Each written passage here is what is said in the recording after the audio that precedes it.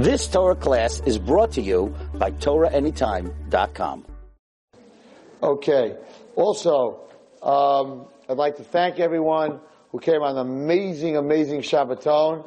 I think it was the best Shabbaton we've had, even music-wise. We had Shweki and Piamenta and the Nagina band and what? Ma, Ya Mama. Oh, David Stein. Ya Mama, David Stein. And also the Rebbe's band. And there was some girls from Bnei Chaya Academy that played guitar. It was just an unbelievable Shabbos. But what made it an unbelievable Shabbos, really for me, and I'm looking in the camera waving and saying hello to them, were these two young women who came from Kansas City, who were there for the whole Shabbos. And they made the Shabbos, and they brought along their little son named Zachariah. And I know that right now they're watching us all the way from Kansas. But now I know who they are, because I never knew who they were. And now they know who I am. And the first comment they made was, "You were much bigger on camera." So I was walking around the whole Shabbos like, but that didn't work. And they brought along their beautiful son, Zachariah, who has the same name as I do. And Zachariah, how you doing? You should be sleeping. It's 10 to 10. What are you doing up? And you two women, ladies, really made our Shabbaton, coming all the way from Kansas on their own, flying into New York. Two women that watched the shiur by themselves in a basement every single Wednesday night for the last 2 years. So we want to thank the satellite TCN, because without them we wouldn't be able to get into Kansas. There were women who watched us on TCN that came from Lakewood. How are you doing in Lakewood? How are you doing in Cedarhurst? And wherever else they're watching on TCN. And of course, Torah Anytime and Kol Lashon. And Baruch Hashem, we come to this room and there's a certain amount of women in the room. But what you don't realize is because of our Nava and all these shiurim, that you're not just sitting amongst yourselves, but you're in Kansas, and you're in Lakewood, and you're in Cedarhurst, and you're all over the place. And that's really what made the Shabbaton really beautiful. Everybody got along from everywhere, and we showed HaKadosh Baruch Hu that even in the hardest times, that we could come together. Shiurim were 24 hours around the clock. Ask the Rabbi was over, there were two Ask the Rabbis, for up to 18 and over 18. And Baruch Hashem, the girls were very sensitive to the rabbis this year, and they let us go to sleep at 4:30 instead of at 6:30. And it was amazing. They went to every shiur. It was just, I don't have words. A girl sent me an email and said, "Can we do it again this Shabbos?" If she knew all the work we put into it, she wouldn't have asked me that question. But anyway, it was a big chizuk. I think maybe it was a big chizuk for the girls, but it was maybe a bigger chizuk for the staff. So we want to thank you very much. Okay, we're learning for Elia Ben Dora. We have a lot of names here tonight. We're learning for Shalema, Avram Yishaya Ben Aviva, Rechama Chava Bas Rochel, Chaylani Bigala Bas Sarah Rezel, Nechama Maya Bas Chanamachel, Rafal Yitzhak Ben Fega, Bat Yitzvara Adasa Ben Karid, Eliezer Ben Shprinza, Ida Bas Nina, Dober Ben Yaakov Moshe for his neshama. It's for his yard site. Okay, Leila Nishmas, Dina Bat Leah. For Shalema, for Eliezer Ben Shprinza, Moshe Ben Esther, Yafadora Ben Gloria, Lahora Ben Gloria, Reisa Bat Malka, Rosa Bat Dina. Okay. Malka Bas Yitalea, Menachem Mordechai Ben Ophira, Anuta Bas Perel. There's some more papers here. Moshe Chil Ben Brinder, Yedida Ben Michal, Rafael Chaim Ben Hana, Benjamin Ben Sura, Yosef Ben Sura, Menachem Mendel Ben Chaim Masha, Nechama Bas Sura, Devorah Bas Fruma, Sura Pesel Bas Brinder Yittel, Basha Bas Esther, Esther Bas Tova, Chaya Fega Bas Brinder Yita, Esther Bas Tova, Chaya Bas Miriam Riza, Yita Bas Fred de Blima. Okay. The shiur tonight, a lot of the shiur tonight is whoever was there for Shabbos, and I apologize if you heard the shiur already, but being that I gave the shiur on Shabbos, it wasn't taped. And therefore, you wrote down everything on Shabbos? Oh, afterwards. Okay. Got me scared. Okay.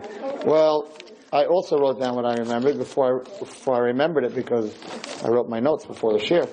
But, there were a lot of people out there that didn't hear the shiur, and those that did hear the shiur, couldn't write it down. So, some of you in the room who were there, it's going to be a little bit repetitive. But, As we said in Yeshiva, Medaf Chazran. The more you go over it, the more you remember it. So it's going to be a little bit of what I said, or a lot of what I said on Shabbos. We're going to go over it again, and of course, every time I say something over, I add, and subtract. So you might not even recognize it. Okay, so the subject we called was implosion. There's something called explosion. When something explodes like a grenade, so it explodes outwards. Then if something explodes inwards, that's called implosion. It's such a thing as exploding inwards instead of exploding outwards. And I'm going to explain what that means. That's what the shir is all about. So, let's go back and we're going to connect Pesach to Purim a little bit. So we're going to go back, and the first of all is absolutely mind-boggling. One of the questions that's asked in Megillas Esther is, why did Mordechai aggravate and agitate Haman, right? All the other Jews bowed down. And Mordechai didn't bow down. Why did Mordechai bow down? Because Mordechai said, I came from Binyamin. I come from Binyamin. Binyamin never bowed down to Esav. When Esav came to Yaakov, all the children bowed down. Binyamin wasn't born. So Binyamin didn't bow down. So when Haman said, listen, why don't you guys bow down to me? Your father bowed down to my father, Esav. Mordechai said, my father didn't bow down to you. My grandfather was Binyamin. So I'm not bowing down to you. Now we know it says in the Megillah that Haman made the whole Gezerah on Klal Yisrael to destroy us because, it says very clearly in the pasuk, because Mordechai would not bow down to him. So the question is, okay, Mordechai, you don't want to bow down to him, fine. So sit in yeshiva. You know Haman's walking by at 3 o'clock in the afternoon. Don't go out and get into his face and say, ha ha ha, I'm not bowing down to you.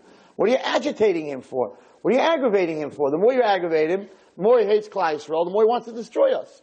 So even if you're not going to bow down, stay home. Stay in yeshiva. But it says that Mordechai went out every single time Haman walked in the street, and he put his face into Haman's face, and I'm not bowing down to you. He aggravated him, he agitated him. And Klal Yisrael, they were angry at Mordechai. What are you doing? You don't want to bow down to him. You want to be a tzaddik, be a tzaddik. But don't aggravate the man. He's an anti-Semite. The more you aggravate him, the more he's gonna hate us. So it was a very big question on Mordechai why he did that. So I'm going to tell you why he did that. A very brilliant answer from Rav Shimshon Pincus. He says something very amazing. And he says that Amalek specifically understands how to destroy Klal Yisrael. And he understands, when he came to Achashverosh and they made the party in order for us to come and assimilate. They didn't make the party because they had nothing else to do with themselves. Haman had a meeting with Achashverosh, the Medrash says, and said to Achashverosh, he's Amalek. He always hated us. Before Mordechai bowed down, he didn't bow down. Amalek hates Klal Yisrael. Amalek wants to destroy Klal Yisrael. So before anything, he came to Achashverosh and he said, I want to destroy them. Achashverosh said, what are you doing? We don't have a chance. Paro tried, didn't make it. Nebuchadnezzar tried, didn't make it. Persia tried, Babylonia tried, the Greeks tried, the Romans tried. Achashverosh said, what makes you think that we are going to be able to destroy Klal Yisrael? Nobody's able to destroy Klal Yisrael. So Haman, who's Amalek, who was very brilliant, said, because they made one big mistake, we're not going to make that mistake. They made the mistake, they attacked Klal Yisrael from the outside. In other words, the Romans came down with their armies, they burnt the Beis Hamikdash, they murdered people in the street, the Greeks did the same on Hanukkah, the Babylonians, Paro. They always tried to destroy Yisrael from the outside. When you try to destroy the Jews from the outside, just like the Germans did, the Jews become very religious.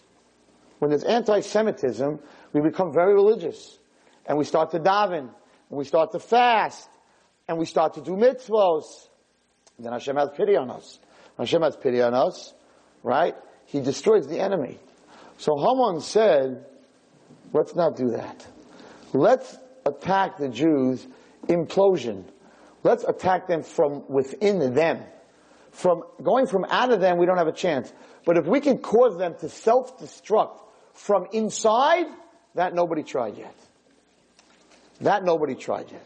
So Achashverosh said, how do you cause the Jews to implode, to destroy themselves from inside? And he said, assimilation. If you get the Jews to assimilate, to become part of the Goyim, then Hashem will get angry at them. At the same time that their assimilation, part of the assimilation is that they're not going to daven, and they're not going to fast, and they're not going to do mitzvos. So their biggest defense will be lost. And within 2-3 generations from assimilation, there won't be any Jews left. The Rosh Hashiva of Eish Torah, Rav Noach Weinberg, said in one of his speeches that the spiritual holocaust that our generation is going through is much worse than the physical holocaust. Because the physical holocaust was finite. How many Jews died in the Holocaust? 6 million. Maybe 6 million and 100,000. But 6 million. When a Jewish man marries a non-Jewish woman, how many Jewish children have been destroyed? We don't know. Because he now married this non-Jew, so those children from now on are non-Jews. Had he married a Jew, there would have been children, grandchildren, great-grandchildren, great-great-great-grandchildren, and by the time you go 5, 6, 7 generations, you're talking 1 million people from one marriage. So in the spiritual assimilation, we don't know this Holocaust, how many Jews are dying. But a lot more than 6 million. Now, you can do the math. Yeah, if you have 10 children, right, and they have 10 children, that's 100. That's one generation. And they have 10 children, that's 1,000. And they have 10 children, it's 10,000. And they have 10 children, it's 100,000. And they have 10 children, it's 1 million. That's 5 generations. 5 generations, you could have 1 million people coming from one marriage. Now, not everyone's going to have 10 children. So let's take it down to 5. Let's do an average of 5. That's 500,000 people from one marriage. And if you have 6 marriages like that, not 6, let's take 12 marriages like that, that's 6 million people. That's just 12 assimilated marriages 5 generations down the line. Do 1,000 assimilated marriages, and there are more than that. Do 5,000, 10,000, 100,000 assimilated marriages. Hundreds of millions of Jews will not come to the world. So Rav Noach Weinberg said the Holocaust was 6 million Jews. The spiritual Holocaust is infinite. We don't know the number. So Haman was very brilliant. And Haman said, that's what we need to do. We need to go inside the Jews and get them to assimilate. And when they're assimilating, Hashem will be angry. They won't be davening. They won't be learning. And we'll destroy them. And he was right. Because the first time in the world that God ever wrote a Gzeirah to destroy the Jewish nation was after that party. He was right that the assimilation, the implosion of getting the Jews to hang out in a club, in a party, online, with a bunch of non-Jews, and feel at home and feel comfortable, and share a table, and share food, and share laughter, and social graces, he was right. HaKadosh Baruch Hu got that angry that Hashem signed our death warrant. So Haman was brilliant. Amalek is brilliant. So Mordechai understood that this was the end of the Jews. This was the end of the Jews because we were being destroyed from within. Implosion. And he had to come up with an idea to save us. So says Rav Shimshon Pincus, he was brilliant. What did he do? He got into Haman's face every single day and said, I'm not bowing down to you. I'm not bowing down to you. And he got Haman to lose his temper. And when Haman lost his temper, Haman's whole plan went down the drain. What did he do? He wrote a Gzeirah to kill us from without. And once he wrote the Gzeirah to kill the Jews, to murder every woman, child, and man, he caused the Jews to do tshuva, to daven, to fast. And his whole plan of implosion, fell apart. So just the opposite. Mordechai was brilliant. Mordechai kept getting in his face in order to get him to lose his temper, in order that he should write a Gzeira, and once he wrote the Gzeira, we davened and talk about what happened, we were saved. So, we see from here that the power of Amalek, the koyach of Amalek, what he wants to do is to make us implode, and make us want to belong to the other nations, make us want to belong to the rest of the world. And every human being, which I spoke about on Shabbos, every human being has the need to belong. We all need to belong. One of the reasons that today the children at risk crisis is so huge is because when I was a kid, you either belonged in yeshiva or you belonged at home, but that was it.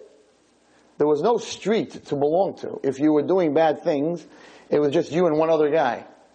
And that wasn't a Yetzer Hara, because I'd rather belong to something I wasn't so crazy about, even if I didn't want to go to yeshiva, but at least my friends were there and I belonged there, than to belong to the street. Today, there's such a huge group of people in the street that that the worst thing a Rebbe or a principal or yeshiva can do is tell a kid, you don't belong here.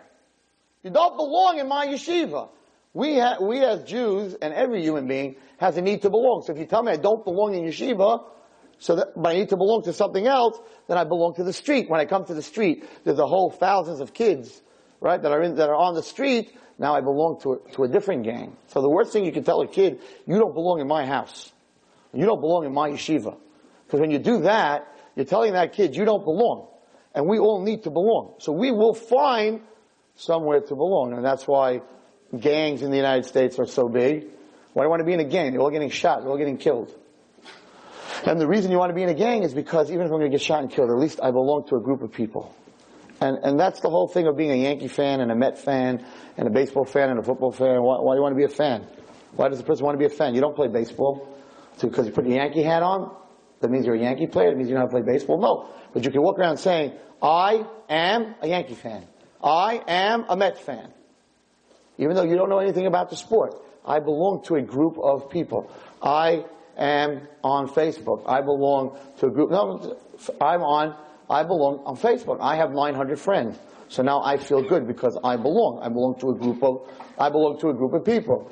The whole thing of style, that we wear juicy, let's say, right? What's juicy? Okay, Baruch Hashem. It's a brand of orange juice that, so there's a designer that designs juicy clothing for kids and for women, and juicy pocketbooks and juicy shoes and all this stuff. Now, if I were to sell the same clothing and it doesn't say juicy on it, you wouldn't buy it for $2. But because it says juicy on it, you're buying it for $50 or more. Why? Why? The clothing is the same. And the answer is that when you put on something that says juicy, you now belong to a group of all the people that wear that style. When you wear a Gap t-shirt, it says Gap on it, it's not the Rosh Hashanah of your name. Your name doesn't start with a G, right?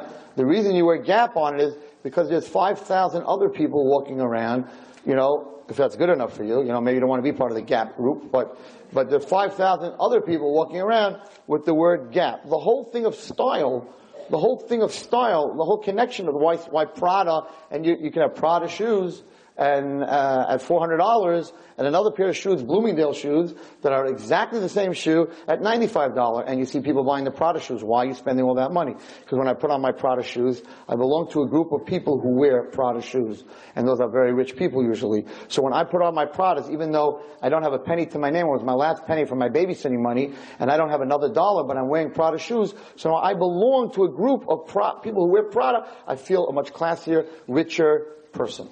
And that's why you buy a BMW and you buy a Mercedes. And the whole style and the whole brand name is based on, I need to belong. I need to belong. Because it's not the item itself. You don't check out the BMW and read all your books and I have a BMW, I'm a Beamer. If I drive a Beamer, that makes me part of all the people who drive a Beamer. If I drive a Honda, then I'm part of the people who drive a Honda. That's part of it. And that's the whole psychology. And the reason that it works, And it does work because that's why fashion makes money, because all the different designer names. Designer doesn't know who you are. Designer doesn't care who you are. Designer's not going to come to your birthday, to your levaya, to your wedding. She couldn't care less. It doesn't make a difference. So why are you wearing her name? She's not wearing your name. Why are you wearing her name all over your scarf?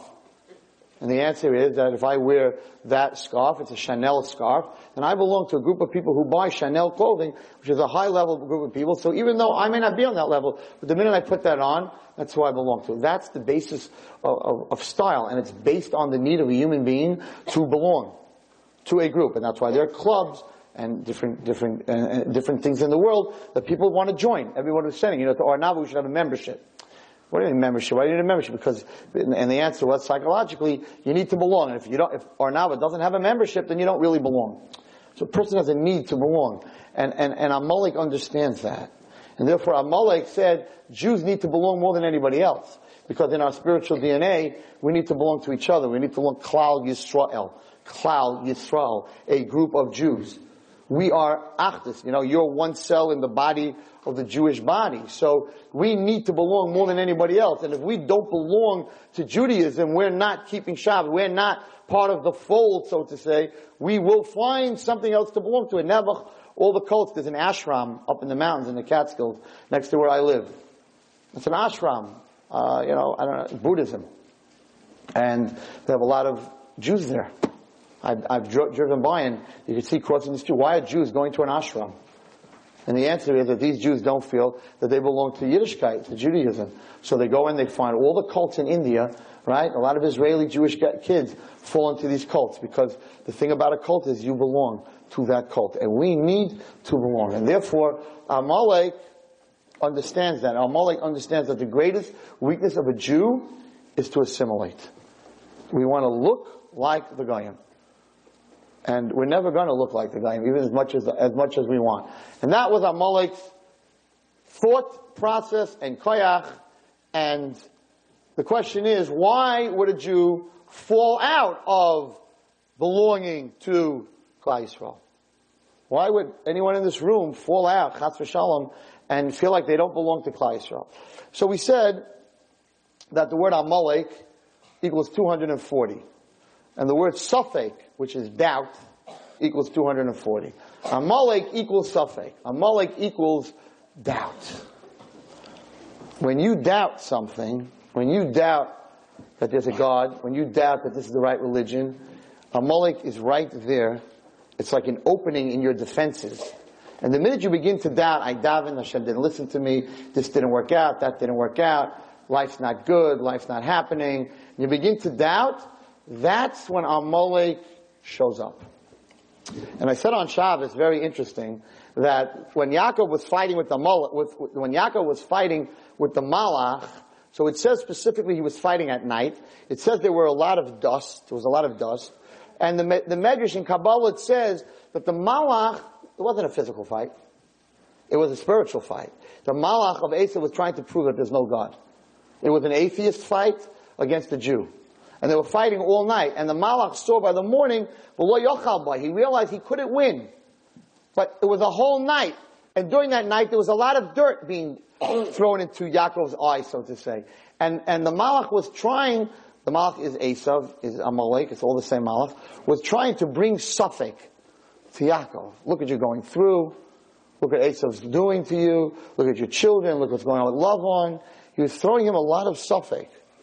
But he realized when the morning came up and there was clarity is the enemy of Amalek.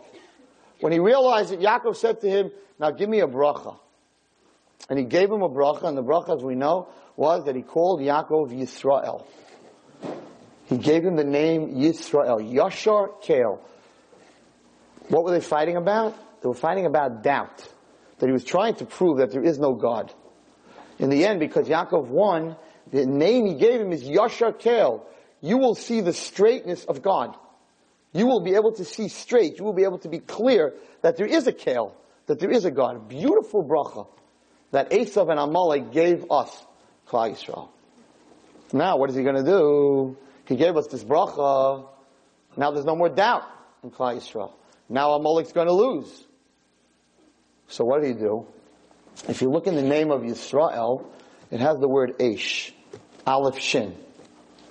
So, he said if you could take out the Eish of Klal Yisrael, you could take out that fire, that warmth that a Jewish mother has, that warmth that a man who's learning Torah has, that fire. If you ever went to a big tzaddik to get a bracha, there's fire in their eyes. You went to Rav Moshe Feinstein, or to Rav Palm, or to any of these tzaddikim, you walked into the room, you felt warm. You felt like you were standing and sitting in front of a fireplace. If you walk into a room by a tzaddik and you feel cold, there's something very wrong. There's a warmth. I went to Rav Moshe right before I got married. Sat down, he was glowing. There's a warmth. Klal Yisrael has Eish. And the word Yisrael is the word Eish. So Amalek knows that if they take the word Eish out of Yisrael, so what are you left with? A Yud, a Reish, and a Lamed. What does Yud, Reish, Lamed equal? What does Yud, Reish, Lamed equals 240? What does Amalek equal? 240. What does Safek equal? 240. If you take the Eish out of Yisrael, you take the fire out of a Jew, and you bring coldness to him, then he becomes Amalek, then he becomes Safek. You take that fire out, you take that soul, that fire out of the Jewish girl, out of the Jewish person, she begins to doubt. Is there really a Hashem? And they begin to doubt themselves. And what happens when a person doubts? He starts to get depressed. What happens when a person gets depressed? They become cold. And coldness and depression and doubt, is Amalek. That's Amalek. And in fact, if you look in the pasuk in Parshas Ki Seitzei, it says, Asher korcha baderech. He met us. Amalek met us on the way. Karcha comes from the word kar. He made us cold. He made us depressed. He made us doubtful on the way. This is what he did to us. And who did he do this to? The weak people, the people who didn't belong. It says, who did Amalek go after? The cloud surrounded the Jews, but there were some Jews that were stragglers. They weren't sure. They were outside the cloud. That's who Amalek goes after. He goes after the Jews who are not 100% sure, the Jews who are doubting themselves, and the Jews who need to assimilate. And therefore, if you look at the Jewish people that aren't religious, many of them marry non-Jews. And it's a very interesting thing. You would think that a guy who decides to do this terrible sin and marry a non-Jew, if he's already going out of the fold, he's going to marry some actress. He's going to marry some model. I don't want to rag on anyone, but I happen to have a cousin, a faraway cousin, who married a non-Jew. And when the family heard about it, we figured, this guy's a very famous man, big in politics, very, very famous. We figured if this guy went out to marry a non-Jew, his parents were from, his grandparents were Rabbanim. If he went out to marry a non-Jew, and he was big in politics, the guy's going to probably, she's going to be gorgeous. I mean, why else would he, if he's stepping out already, if you're stepping out, like, what are you stepping out for? And when we saw a picture of her, we were like, for that? That's for, not for anything, but for that. And many times I have met people who have married non-Jewish people, and they're not exactly actresses by a long shot. And you're like, what is wrong with this guy? Right? There's a million Jewish women that are much more pretty than her and much nicer than her. She's mean. She's ugly. What's the deal? Why is he marrying her? And the answer is that once you step out of Judaism, your need to belong to another group of people, it doesn't matter whether she's pretty or nice. It's that crazy need. So I'll marry any guy, as long as it's a guy. I want to step out of where I am. And you look and you're like, you just don't understand. And most of those marriages are not good marriages. And the answer is that Amalek understands us. And he understands our weaknesses. And he understands this crazy need to be in college and to be outside of the education, to be like everyone else, to fit in. You gotta fit in. I know a girl that goes to college, she puts on a pair of jeans, and they have these holes by the knees, right? And she puts on a t-shirt which you wouldn't wear, forget about it, right? At the beach, you wouldn't wear such a thing. And that's her college clothing. And I'm like, how could you dress like this? She said, what are you talking about? I have to fit in. Otherwise everyone's going to look at me. That's Amalek! I have to fit in. I have to fit out of Judaism, and I have to fit in college. I don't want anyone looking at me like I'm different. Zeh Amalek. That's his koyach. And that's why we have so many kids in the street today. because they don't feel that they fit in. That's the greatest machla. They don't feel that they fit in. And I feel very, very strongly that's one of the reasons I started Ornava. Because Ornava was a place where, and I'm not looking for any cheering, but I want you to understand, a place that every woman that walks in should feel that she fits in, whether she's modern, she's old, she's young, she's Sephardic, she's Ashkenaz, because if you walk into let's say an Ornava, and you feel like you don't fit in, the story is not over. It's not like, okay, I don't fit in, I'm going home. It's like, I don't fit in here, let me go find a place that I do fit in. Maybe at the bar, maybe at a club, maybe online. But the necessity of a human being to fit in is absolutely amazing. We are willing to sacrifice everything to belong to something. And that's worse by us than by any other nation. Because we have an extra DNA to fit in, to be part of Klal Yisrael. If you're not, you have this crazy void and you try to fill it in with all kinds of craziness. And after everything, it doesn't work. You feel very cold when you don't fit in. And very interesting that if you wear clothing, when you're cold, so they tell you to wear layers, right? Put on a shirt and a jacket and a sweater and a coat. Put on layers, right? And that I find that the children that I work with, kids that I work with, and adults that feel like they don't fit in and they're depressed and they're cold inside, so they also have layers. There are all kinds of layers, drugs and drinking and alcohol and the cigarette in the mouth. Ooh, now I fit in, right? Now I fit in. There's a kid that I have been trying to get to. He will not talk to me. He's angry at me for something I did to him. Whatever, I don't think I did it to him, but whatever. He's a kid at risk. Every time I try to send Rebbe's to him, I try to talk to him. This guy will not talk to me. And I know that if I could talk to him, I could change him. He will not talk to me. He ignores me totally. So a few weeks ago, I came up with a brilliant idea. I saw him outside Yitzchak smoking. I said, I know how to get him. I went ahead, I got a cigarette from one of my boys. Serious? Marlboro Lights. And I took the cigarette, and I walked out of yeshiva with the cigarette in my mouth. And of course, he was smoking. And I walked over to him and I said, I know, you don't have to talk to me. I know you don't want to talk to me. I know you don't like me. I know you're angry with me. Could you do me a favor? Could you give me a light? Now, in the world of smokers, there's also 10 commandments. And one of the 10 commandments is if someone asks you for a light, right, you never refuse. If someone asks you for a cigarette, you also don't refuse, but you can say, oh man, it's my last one. And then you don't have to give them. So there are 10 commandments in smoking, right? So I knew that if I lean over to him and I ask him for a light, he's going to have to light my cigarette. That's because he belonged to the cigarette smoking community. So I bent over, and of course he had to light my cigarette. So when you light the other person's cigarette, you usually get an eye to eye. He's like, I'm bending over to put my cigarette by his cigarette. And as my cigarette is approaching his cigarette, our eyes met. For the first time. And since then it's history. And once our eyes met over that glowing ember of the cigarette, I said to him, if we could smoke together, why can't we talk together? And it worked! We're talking. Is that insane? I was choking half the night because I don't know what to do. I don't know what to do with a cigarette. If you smoke a cigarette, you belong to a group. You drink, you belong to a group. You do drugs, you belong to a group. So many children have started doing drugs and drinking and smoking and playing poker just to belong to a poker game where 6 guys are sitting around losing each other's money. Why are you doing this? Why are you doing this? Because I belong to this chevra, we play cards. The need of a human being to belong is not normal. It's not normal.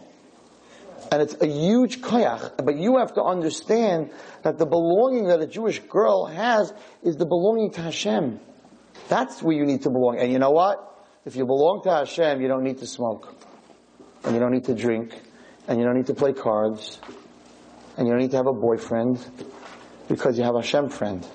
If you belong to Hashem. Now, some of us can't belong to Hashem. It's a little hard for us. So you have to start with belonging to Klal Yisrael. And belonging to Klal Yisrael will bring you to belonging to Hashem. You can't belong to Hashem so easy. You don't see Him. But you can belong to Klal Yisrael. You belong to Klal Yisrael, then you belong to Hashem. And then you get self-confidence. If you have self-confidence, you don't need the cigarette in your mouth, and you don't need to switch the drink when you're talking to somebody. You don't need the BMW. You don't need the juicy, and you don't need all that stuff, because you're cool without it. Because you're connected to Hashem. You're wearing Yud Kei Vav Kei. You're amazing. You know, you go to tzaddikim, and there are people waiting online to get to see them. And when they walk outside, the people are all running after them.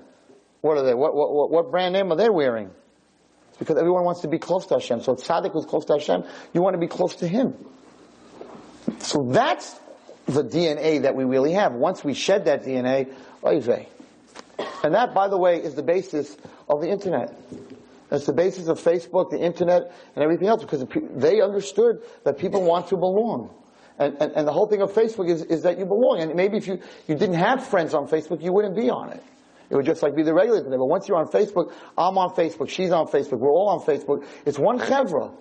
And one of the things when girls told me, I'm not on Facebook anymore, is I don't feel like I belong to anything. Because 7 hours a night I belong on Facebook, and this one and that one. I'm like, you don't even know what they look like. You don't even know what it doesn't matter. They're my friend, you know. Her name is Chani, and she's a boy. Her name is Yehuda, and it's a girl. The guy says she's 36 and she's 14. You don't even know who the person is, but it doesn't matter. I don't care who the person is. I belong to this whole group in a chat room. You go into a chat room, it says 30 people in the room. You jump into the room, right? Hi, I'm in the room. All of a sudden, 29 emails. Oh, welcome to the room. You gave some silly name. Shelly. Your name's Miriam. Shelly. Shelly's in the room. Hi, Shelly. Hi, Shelly. Hi, Shelly. Hi, Shelly. What's going on, Shelly? What's new, Shelly? And you're sitting there like, wow. Wow. Nobody ever talks to me. All of a sudden, I have 30 people talking to me. Meanwhile, you have no idea who those people are. They could be Martians. They could be killers. They could be pedophiles. It doesn't matter to you. Because somebody's going to talk to me. I'm in that chat room. And then the next night, you're back in the same chat room. Because now you're the queen of that chat room. And everybody wants to, oh, Shelly's back. Shelly's back. Hi, Shelly. Hi, Belly. Who, what, where do they live? What's up? I don't know who they are. Are they Jewish? Are they kosher? Are they human? Who knows what these people are, right? Doesn't matter who these people are. I now have a chat room. I have 900 friends. Good luck on birthday cards. It's so sad. Girls that are on Facebook, who were on Facebook, you know exactly what I'm talking about. It's so sad that when your friend has 600 friends, you have to go out and find 601. What is wrong with you? Because she has 600 friends, you need 601? And the answer is, you're feeding into your Amalek. Because when you turn that off, there are no friends. It's fake, it's false, it's bluff. It's not real. And the Satan understands that we need it so bad that we will go into the world of not real and talk to people for 7 hours a night that really don't care about us. In fact, they have very bad ideas of what they'd like to do with us. And we are talking to those people. And if you were to meet that person in a restaurant, you wouldn't even say thank you if they bought you a drink because of what they look like. So it's all built on that. The whole fashion world, the whole sports world, it's all built on the need to belong. Asher karcha baderech. They went ahead and they went after the people who were on the way, who didn't belong. They were baderech. They weren't stationed. They weren't stationary. They were baderech. That's who Amalek goes after. The ones that are not part of something good. The ones that are traveling and looking. Oh, you're looking. We'll find something for you to belong to. And this is what Klal Yisrael was going through, and that's why Mordechai said, From within we're going to destroy ourselves, we're done. There's a Mishnah in Pirkei Avos. And the Mishnah in Pirkei Avos says, Shlosh Dvarim, 3 things think about, and if you think about these 3 things, you won't come to doing an Aveira. Me'ayim basa. Think about where you come from. Think about where you come from. Think about where you're going. And think about that you're going to give din v'cheshbon, judgment, and cheshbon is not judgment, accounting for what you've done in front of Hashem. So the question is, first of all, what din v'cheshbon means like this. Din means two people don't keep Shabbos. So they're both Mechal Shabbos. The din is they're both Mechal Shabbos. The cheshbon is one comes from a irreligious family and one comes from a religious family. So the one who comes from the religious family is going to have to give a different cheshbon, different accounting. So there's a din and there's a cheshbon. So it says if you don't want to do an avera, three things: where you come from, where you're going, and giving din v'cheshbon. So the Mishnah says, where do you come from? Ma'ayin basa, where do you come from? Meitipa srucha, says the Mishnah, from a putrid drop. That's what the Mishnah says. That's where a person comes from. Putrid means rotten, rotting, dying, drop. Where are you going? Rima v'saleya, to worms. Who are you giving din v'cheshbon? In front of Hashem. Extremely depressing Mishnah.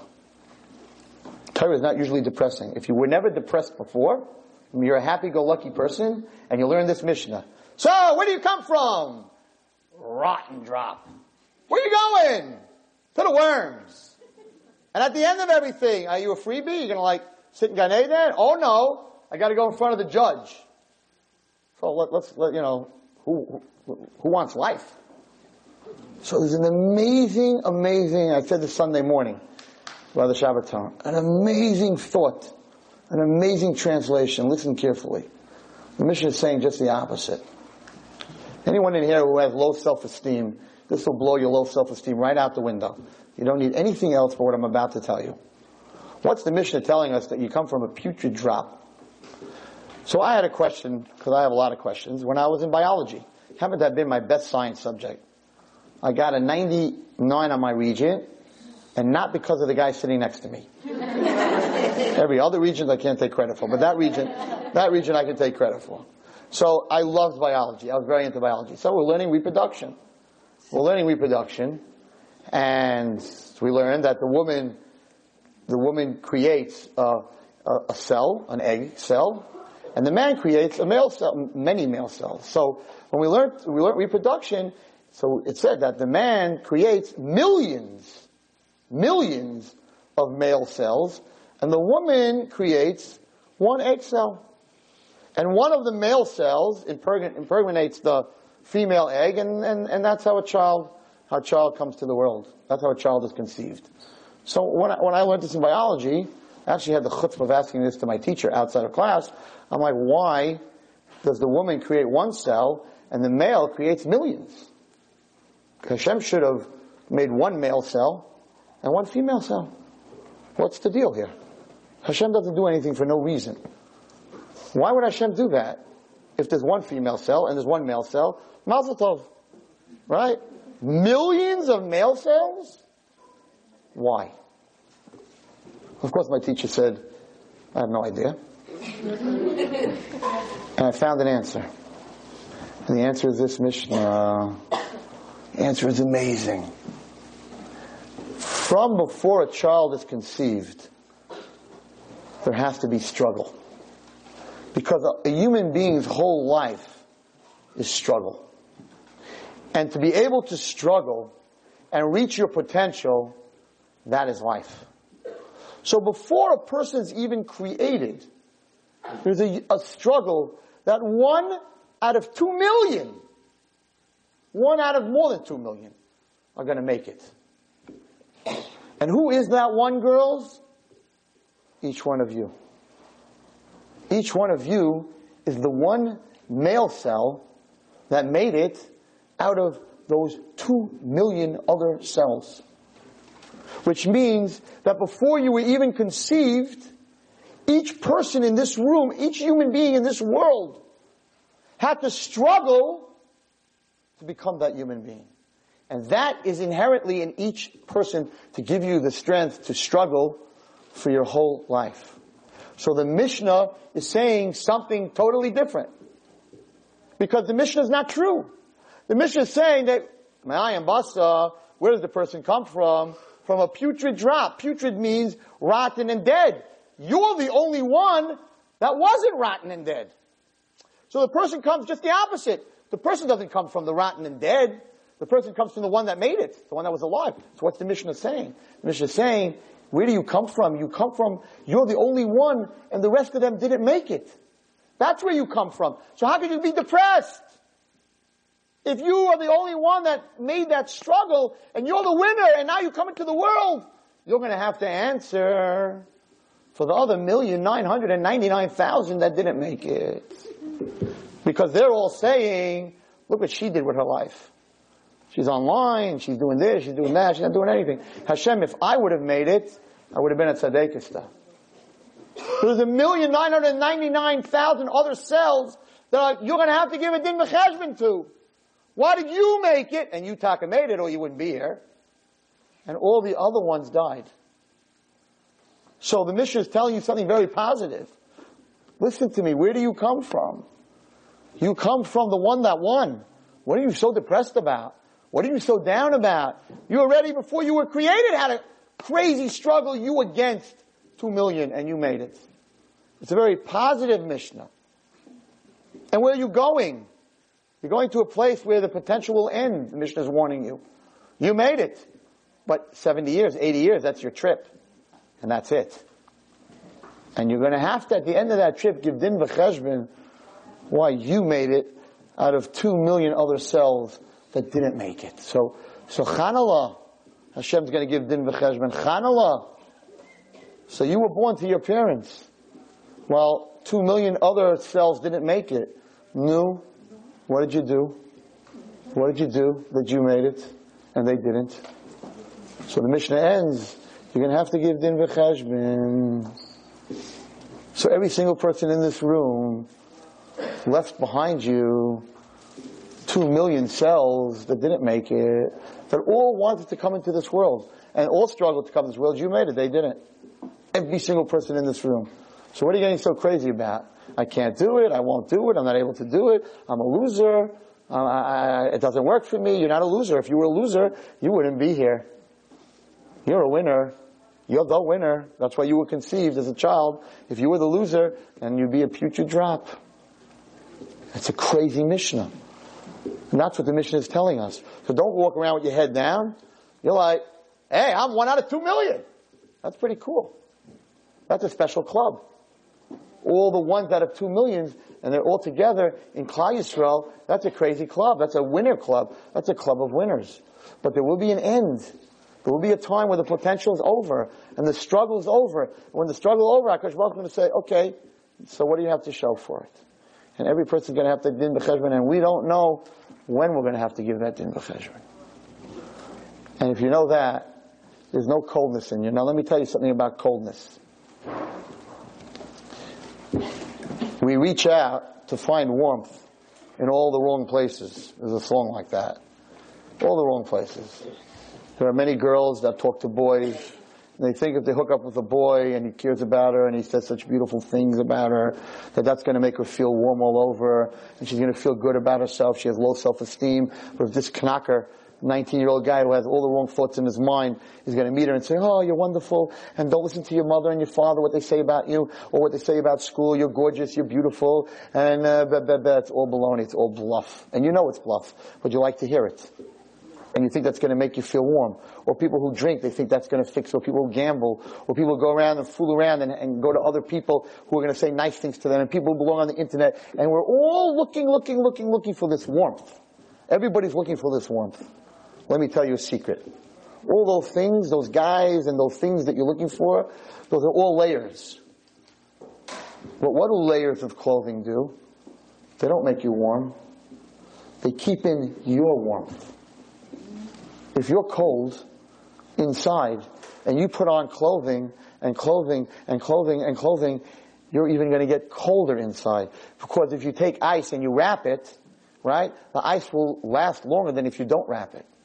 So the things that you're doing, and you could ask any drug addict that does drugs, that when they wake up the next morning they feel worse, not better. Why don't you feel better? You took drugs, you're on a high, you drank, you're on a high. The guy, went out with you and you weren't Shemer Negiah and wow, it's unbelievable. So the next morning you feel guilty, you feel cold, you feel terrible, you feel dirty. Why? Why didn't the drugs work? And now you need 2 pills instead of 1 and 2 shots instead of 2 and a little bit more alcohol and another guy. Why aren't you happy? And the answer is because you're wrapping your coldness. And no matter how much you're going to wrap your coldness with all these outside things, you're just going to get colder from it. The only way for wrappings to work is if there's warmth from within. You're cold inside and you wrap cold, you're freezing. So you have to bring warmth inside. Once you bring warmth inside, then if you wrap it, then it stays very warm. What is warmth to a person? God. Warmth to a person, the Eish. The fire, the Neshama is the Eish. Spirituality brings warmth to a person. And if you're very spiritual, you don't need cigarettes and girls and boys and drugs and drinking and Rav Moshe Feinstein and Rav Pam and Rav Chaim and all these people, they don't need any of that. They're very warm. Not only are they warm, they give off warmth. So when you think that you're wrapping yourself, and Nebuch is what our kids do, they take the drugs and they do all this stuff and they think that, and then they wake up the next morning and they feel even worse, is because they're cold inside. Amalek froze you, you're freezing inside. Now you're going to wrap with all this stuff, so now you're even more freezing. It doesn't help you, it hurts you. And if a person knows that they're talking to the one that made it, and they have self-confidence, and they belong to HaKadosh Baruch Hu, and they belong to Klal Yisrael, you get up in the morning, you feel good about yourself. You feel great about yourself. You feel warmth. And then you can give off warmth to other people. If you're cold, you can only give up coldness to other people. And we're so lucky. We're so lucky what we have is amazing what we have. I'll end with a story from the Chofetz Chaim to explain to you what every single Jew has. And the struggle that we go through, you have to understand, is before you even start, our life is about struggle. Because to reach a person's potential, you have to struggle. I always wondered, I was in a kibbutz, and I watched a horse being born. And the horse was born, and the second after it was born, it stood up, and it had teeth. And it was walking around the stable. And I'm thinking to myself, we're not even a horse. We're born, the best thing we can do is spit up. Forget about stand up. We can't stand up, we can't crawl, we can't talk, we don't have teeth, right? We can't do anything. We lay there plop in a warmer, and everyone has to take care of us. Why? A horse, it stands up right away. Why does Hashem create that? We don't have teeth. You have to teeth, and then you got to take Tylenol, and the kid is drooling and in pain and with fever. You should be born with teeth. It's a beautiful answer. The child is not born with teeth because Hashem is perfect, and therefore he has to nurse. The child has to nurse. If it has teeth, it's going to hurt the mother. So HaKadosh Baruch Hu created us without teeth so that we can nurse, and then when we're able to eat, that's when we get our teeth. It's down in Araya, the perfection of how HaKadosh Baruch Hu created us. But what I have to struggle for, you can imagine the dog in the house, he sees everyone clapping and going crazy. The kid turned over. The baby turned over. Yay, call grandma, take pictures. The dog's like, I was 5 seconds old and I turned over. What are these humans so excited about? Oh, he's crawling. The dog's like, I've been crawling all my life, like big deal. Oh, he's standing, like, what are they so excited about? Struggle. Potential. Hashem makes us struggle to walk, struggle to crawl, struggle to eat, struggle to speak. A dog's born, it barks. A kid's born, it can't talk. We have to go to school. We have to learn. Why does Hashem do that for animals? The answer is the animal has no potential. The cow has a potential of becoming a steak or a hamburger. That's its potential. Human being has potential. To reach potential, you must struggle. That comes from before you're born. That comes from before you're conceived. For a human being to become something, you have to struggle. And if you understand that you have to struggle, then you struggle b'simcha. You know that your struggle is because you're 1 in 2 million. That's what a Jew is all about. Yes, the Jewish nation is struggling. And guess what? At the end of the struggle will come Mashiach. Because to get to Mashiach, you can't get there unless you struggle. I told you once about my brilliant idea that teenagers have a big problem being teenagers. It's a big struggle for them. And parents have a big problem having teenagers. And teachers have a big problem teaching teenagers. So I came up with this brilliant idea that I'm going to open a nursing home. A nursing home for teenagers. We're going to take the teenager at 13 years old. We're going to put them in a coma. We're going to feed them till they're 20. When they're 20, we'll take out the medicine. They'll wake up, and everyone will be happy. And it was a brilliant idea, and I thought I was going to make billions of dollars. Imagine, take your teenager, park him in the nursing home, and come back 7 years and pick him up. It was brilliant. The problem is that when you wake them up at 20, they're still 13. Because they didn't have the teenage years to struggle, so they didn't grow into being 20. So you have a 20-year-old teenager. What's worse than that? It doesn't get worse than that. So my idea went out the window. I didn't go public. Nobody bought the stock. And it was a failed business. But it's true. Why does Hashem make teenagers? Why do you have to go through those 5, 6 years? Your hormones are flying. You don't know who loves you. You don't know who doesn't love you. You don't think you love you. You have no idea what's flying. You're not in touch with your body. You're not in touch with your spirit. You're not in touch with anything. You're meshuggah. You're crazy. You're jumping off walls. Why does Hashem have to do that? Be a child till you're 19, 18, 19, then become an adult. Go from childhood to adulthood. Why do you have to become a teenager? And the answer is you have to struggle through those 6 years to become an adult. Without those 6 years, you can't become an adult. That's how Hashem created us. For a woman to give birth, she has to have labor. She has to go through pain. And the most pain, anyone who gave birth, take it from me, right? The most pain is when they're 2 seconds or 20 seconds apart. And your mamash you don't have time to rest. Normally, it starts off with 2 minutes and 30 seconds apart. So you have a contraction, you're like, you're going crazy. And then it stops for a minute, and you can breathe, and you breathe through your nose. Right? I learned the whole thing, Lamaze. And you have like a minute to breathe, and then it starts again. Then it starts again. Guess what? You're not suffering enough.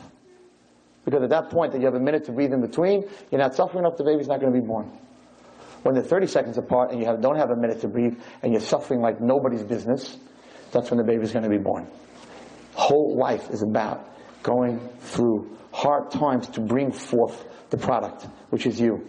It's in every part of a human being. In growing up, in walking, in talking, in eating, and in giving birth. It's the same thing. The last second, I always say it, I remember my first child, Malki, my wife was screaming, and she was telling the doctor, I can't. He said, push. I can't. And she screamed, I can't, the last time, so loud that my parents who were outside came running in and thought that the doctor was killing her, right? So loud. When she said, I can't, the doctor said, you did. And the baby was born. And that's exactly how Mashiach's going to come into this world. All the Svarim say, when Klal Yisrael says, yeah, we're in pain and the economy's not so good, when we just come to a point where our children are off the derech, there's cancer, there's no shalom bias, we're going through much, and all the Rabbanim and leaders and the children and the people in the whole Klal Yisrael says to Hashem, I can't. We can't do this anymore. We can't take it anymore. That's when Hashem's going to say, you did. Mashiach's here. Just put that in all the Svarim. In the greatest struggle, that's where the redemption will come. So the Chofetz Chaim says, and I'll end with the story.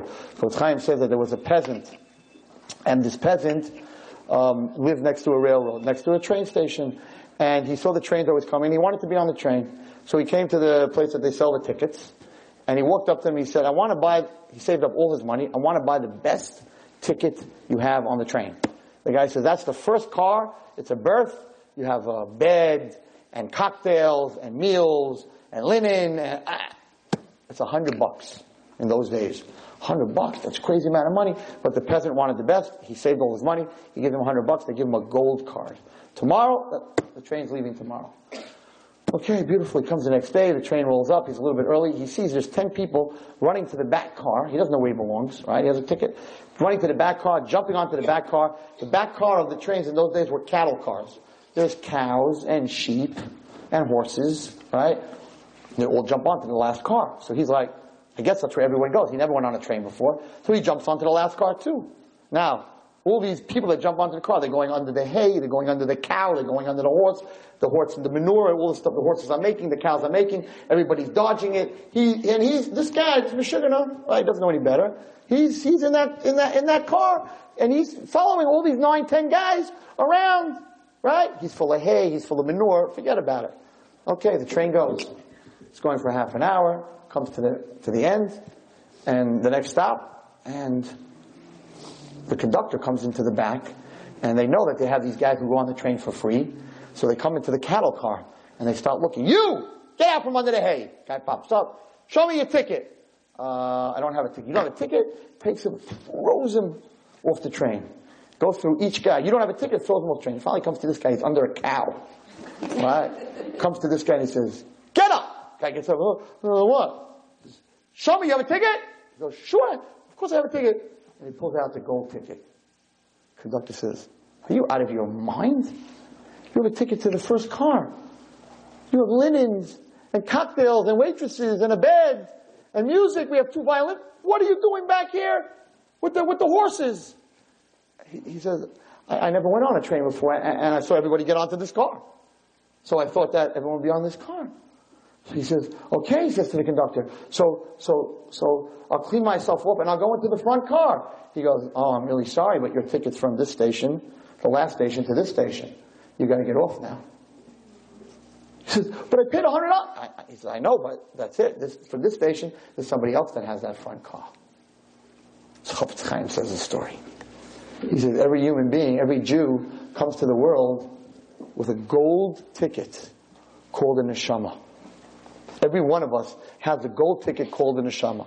What happens? We come into this world and we see everybody's going to the movies, DVDs, and online computers, and non-Jewish music, and certain styles, and getting dressed not tzniistic, and hey, what a great world this is. Everybody's doing it. I'm just one of everybody else. And that's where you live, in the sewer, your whole life. Following all the gashmias, all the materialistic things. And after 120 years, you die, you come up to the next world, and they're like, you have a ticket? Yeah, I have a ticket. Let me see your ticket. A neshama. Neshama? What were you doing with that neshama going to the movies? And going to these parties and hanging out? What are you doing? And you're like, the answer that Hashem hears more than any other answer. But it's not my fault. Everybody's doing these things. And Hashem says, yeah, but everybody doesn't have a neshama. Everybody doesn't have a ticket. What are you doing in the cattle car when you're in the front car? You have the Torah and mitzvahs and Shabbos and tznius and all these things. What are you doing in the cattle car? So you're like, oh, I didn't realize I had a neshama, Hashem. Okay, I'll go to the front car. And they're like, too late. Last stop on the ride. It's over. Now's the time to struggle. Now's the time to be in the front of the car. Don't follow what everybody else does because they do it. Sometimes struggling can save your life. Struggling does save your life. By the way, if you're ever freezing to death, the first thing they tell you is keep moving, keep moving, keep moving. Keep yourself warm. If you're stuck in the ocean, never from a plane crash, or chas v'shalom should never happen, or a boat that turned over, and you're in the water, they'll tell you, keep moving your feet. Keep moving, because otherwise you're going to have hypothermia. Keep your body moving. Struggle. Movement brings warmth. That's what brings warmth. The struggle of a person's life is what brings the warmth to the person. If you're just going to sit there, you're going to freeze to death. So he says a story where we're talking about struggle. Napoleon, I said I would end, but now I'm really going to end. Napoleon, this is the end of the end.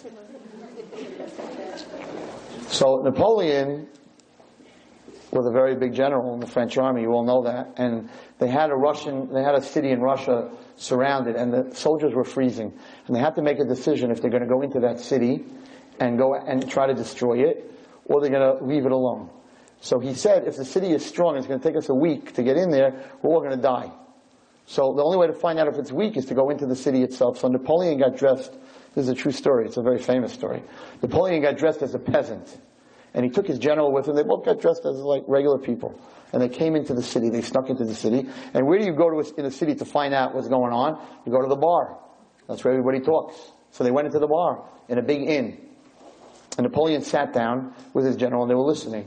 And the soldiers that were in the bar were talking, I didn't eat for a week, I didn't drink for a week, and you realize that the army that's in this town is extremely weak and they'll be able to destroy them.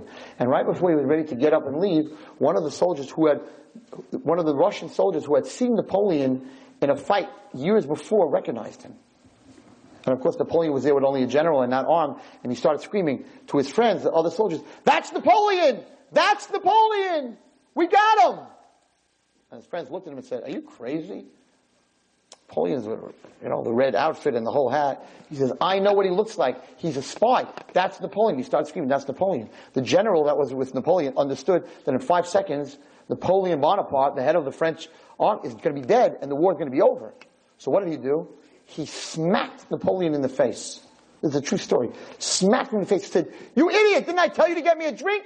He took him and he threw him on the floor and he started to kick him in his ribs, screaming at him like an idiot, dope, peasant. "You idiot!" He starts hitting him and punching him. Then all the soldiers froze, right? and he picks up Napoleon, and he throws him out the front door.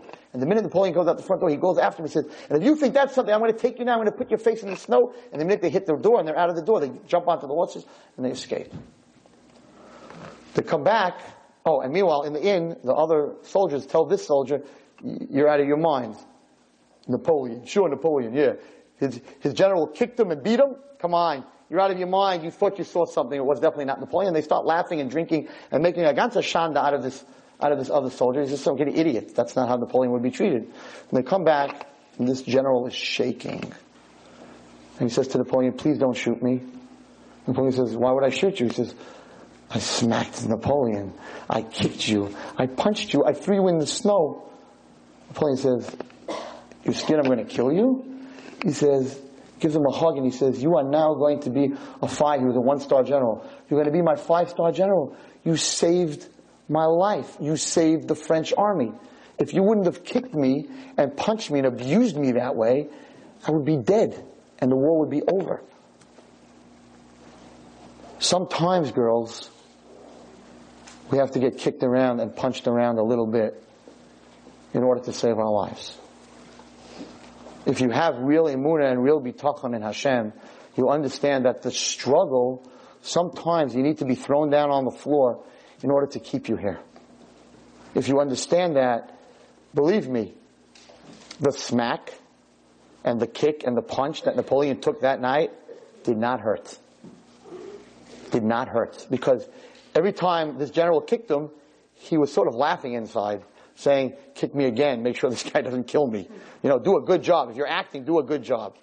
I'm not telling you to turn to Hashem and say, kick me again. That's a little bit of that's huge emunah. The Gemara talks about someone that said, give me more Yisurim. But understand, if you understand that when you're getting kicked and you're struggling and you're dating and it's not happening and you're married and the Shalom Bayis is not perfect and you're going through stuff, if you understand that struggle is Hashem sort of pinching you, right, for whatever reason to make things better, then it won't hurt. Or it definitely won't hurt as much. And therefore in Klal Yisrael, in the times that we are right now, if we understand that, the economy and everything else that we're going through, if we understand that this is contractions, Mashiach is being born. And we are that child, by the way. It says that in the end when Mashiach comes, the generation he comes in is going to take full credit for it. If Mashiach comes in our generation, we will get the credit for bringing Mashiach. Not Avraham, not Yitzchak, not Yaakov, not Moshe, nobody. Our generation. Who gets credit for delivering the baby? The doctor who delivers the baby. What about the doctor all 9 months that took care of this woman, that gave her nutrition and pills and sonograms and checkups? And who delivered the baby, if anyone wants to know? How was the delivery? Who brought the baby into the world? Hatzalah? And Hatzalah delivered the baby. The doctor? Then the doctor. What do you mean Hatzalah delivered the baby? They went 9 months to a doctor, they paid $10,000, she did blood tests, doesn't matter. Who delivered the baby? Because Rat Hashem, when they ask, who delivered the baby? Who delivered Mashiach? We delivered Mashiach. We are the ones who are suffering in the last moments. It's called the pregnancy. Sorry, little women's lib. The mother delivered the baby. The mother had the baby. The doctor delivered the baby. The mother gets all the credit. I'm not taking the credit away. Hashem is delivering Mashiach. Hashem is bringing Mashiach, but because of the suffering that we're going through, that is what's bringing Mashiach. And therefore the suffering shouldn't make you cold. The suffering should make you warm. And if you have warmth, and then you surround it with Torah and mitzvahs and tznius, then you're going to keep in that warmth, then there'll be no depression, and then there'll be fantastic self-confidence, and then you'll become a very warm person, and a very warm person has the ability to help other people, and will get rid of Timcha ev Zecher Amalek. That's the mitzvah. Wipe out the remembrance of Amalek. Why? Why not Canaanim? Why not other nations? Why not the Romans? Because you have to wipe out the remembrance of doubt. You can't have doubt. What are you doubting? You're the one that made it out of 2 million. What are you doubting? You're here. There are 2 million that didn't make it. You're here. You have so much you can do. You have so much potential. Stop feeling sorry for yourself. Stop feeling cold. Stop feeling depressed. Learn from the Tipas Rucha. That's what the Mishnah is saying. Where do you come from? The Tipas Rucha. They should all be depressed. They didn't make it. Who knows who they would have been? You made it. So now use that. You're here in this world and reach your potential. Hatzlach Rabbah. You've just experienced another Torah class brought to you by TorahAnytime.com.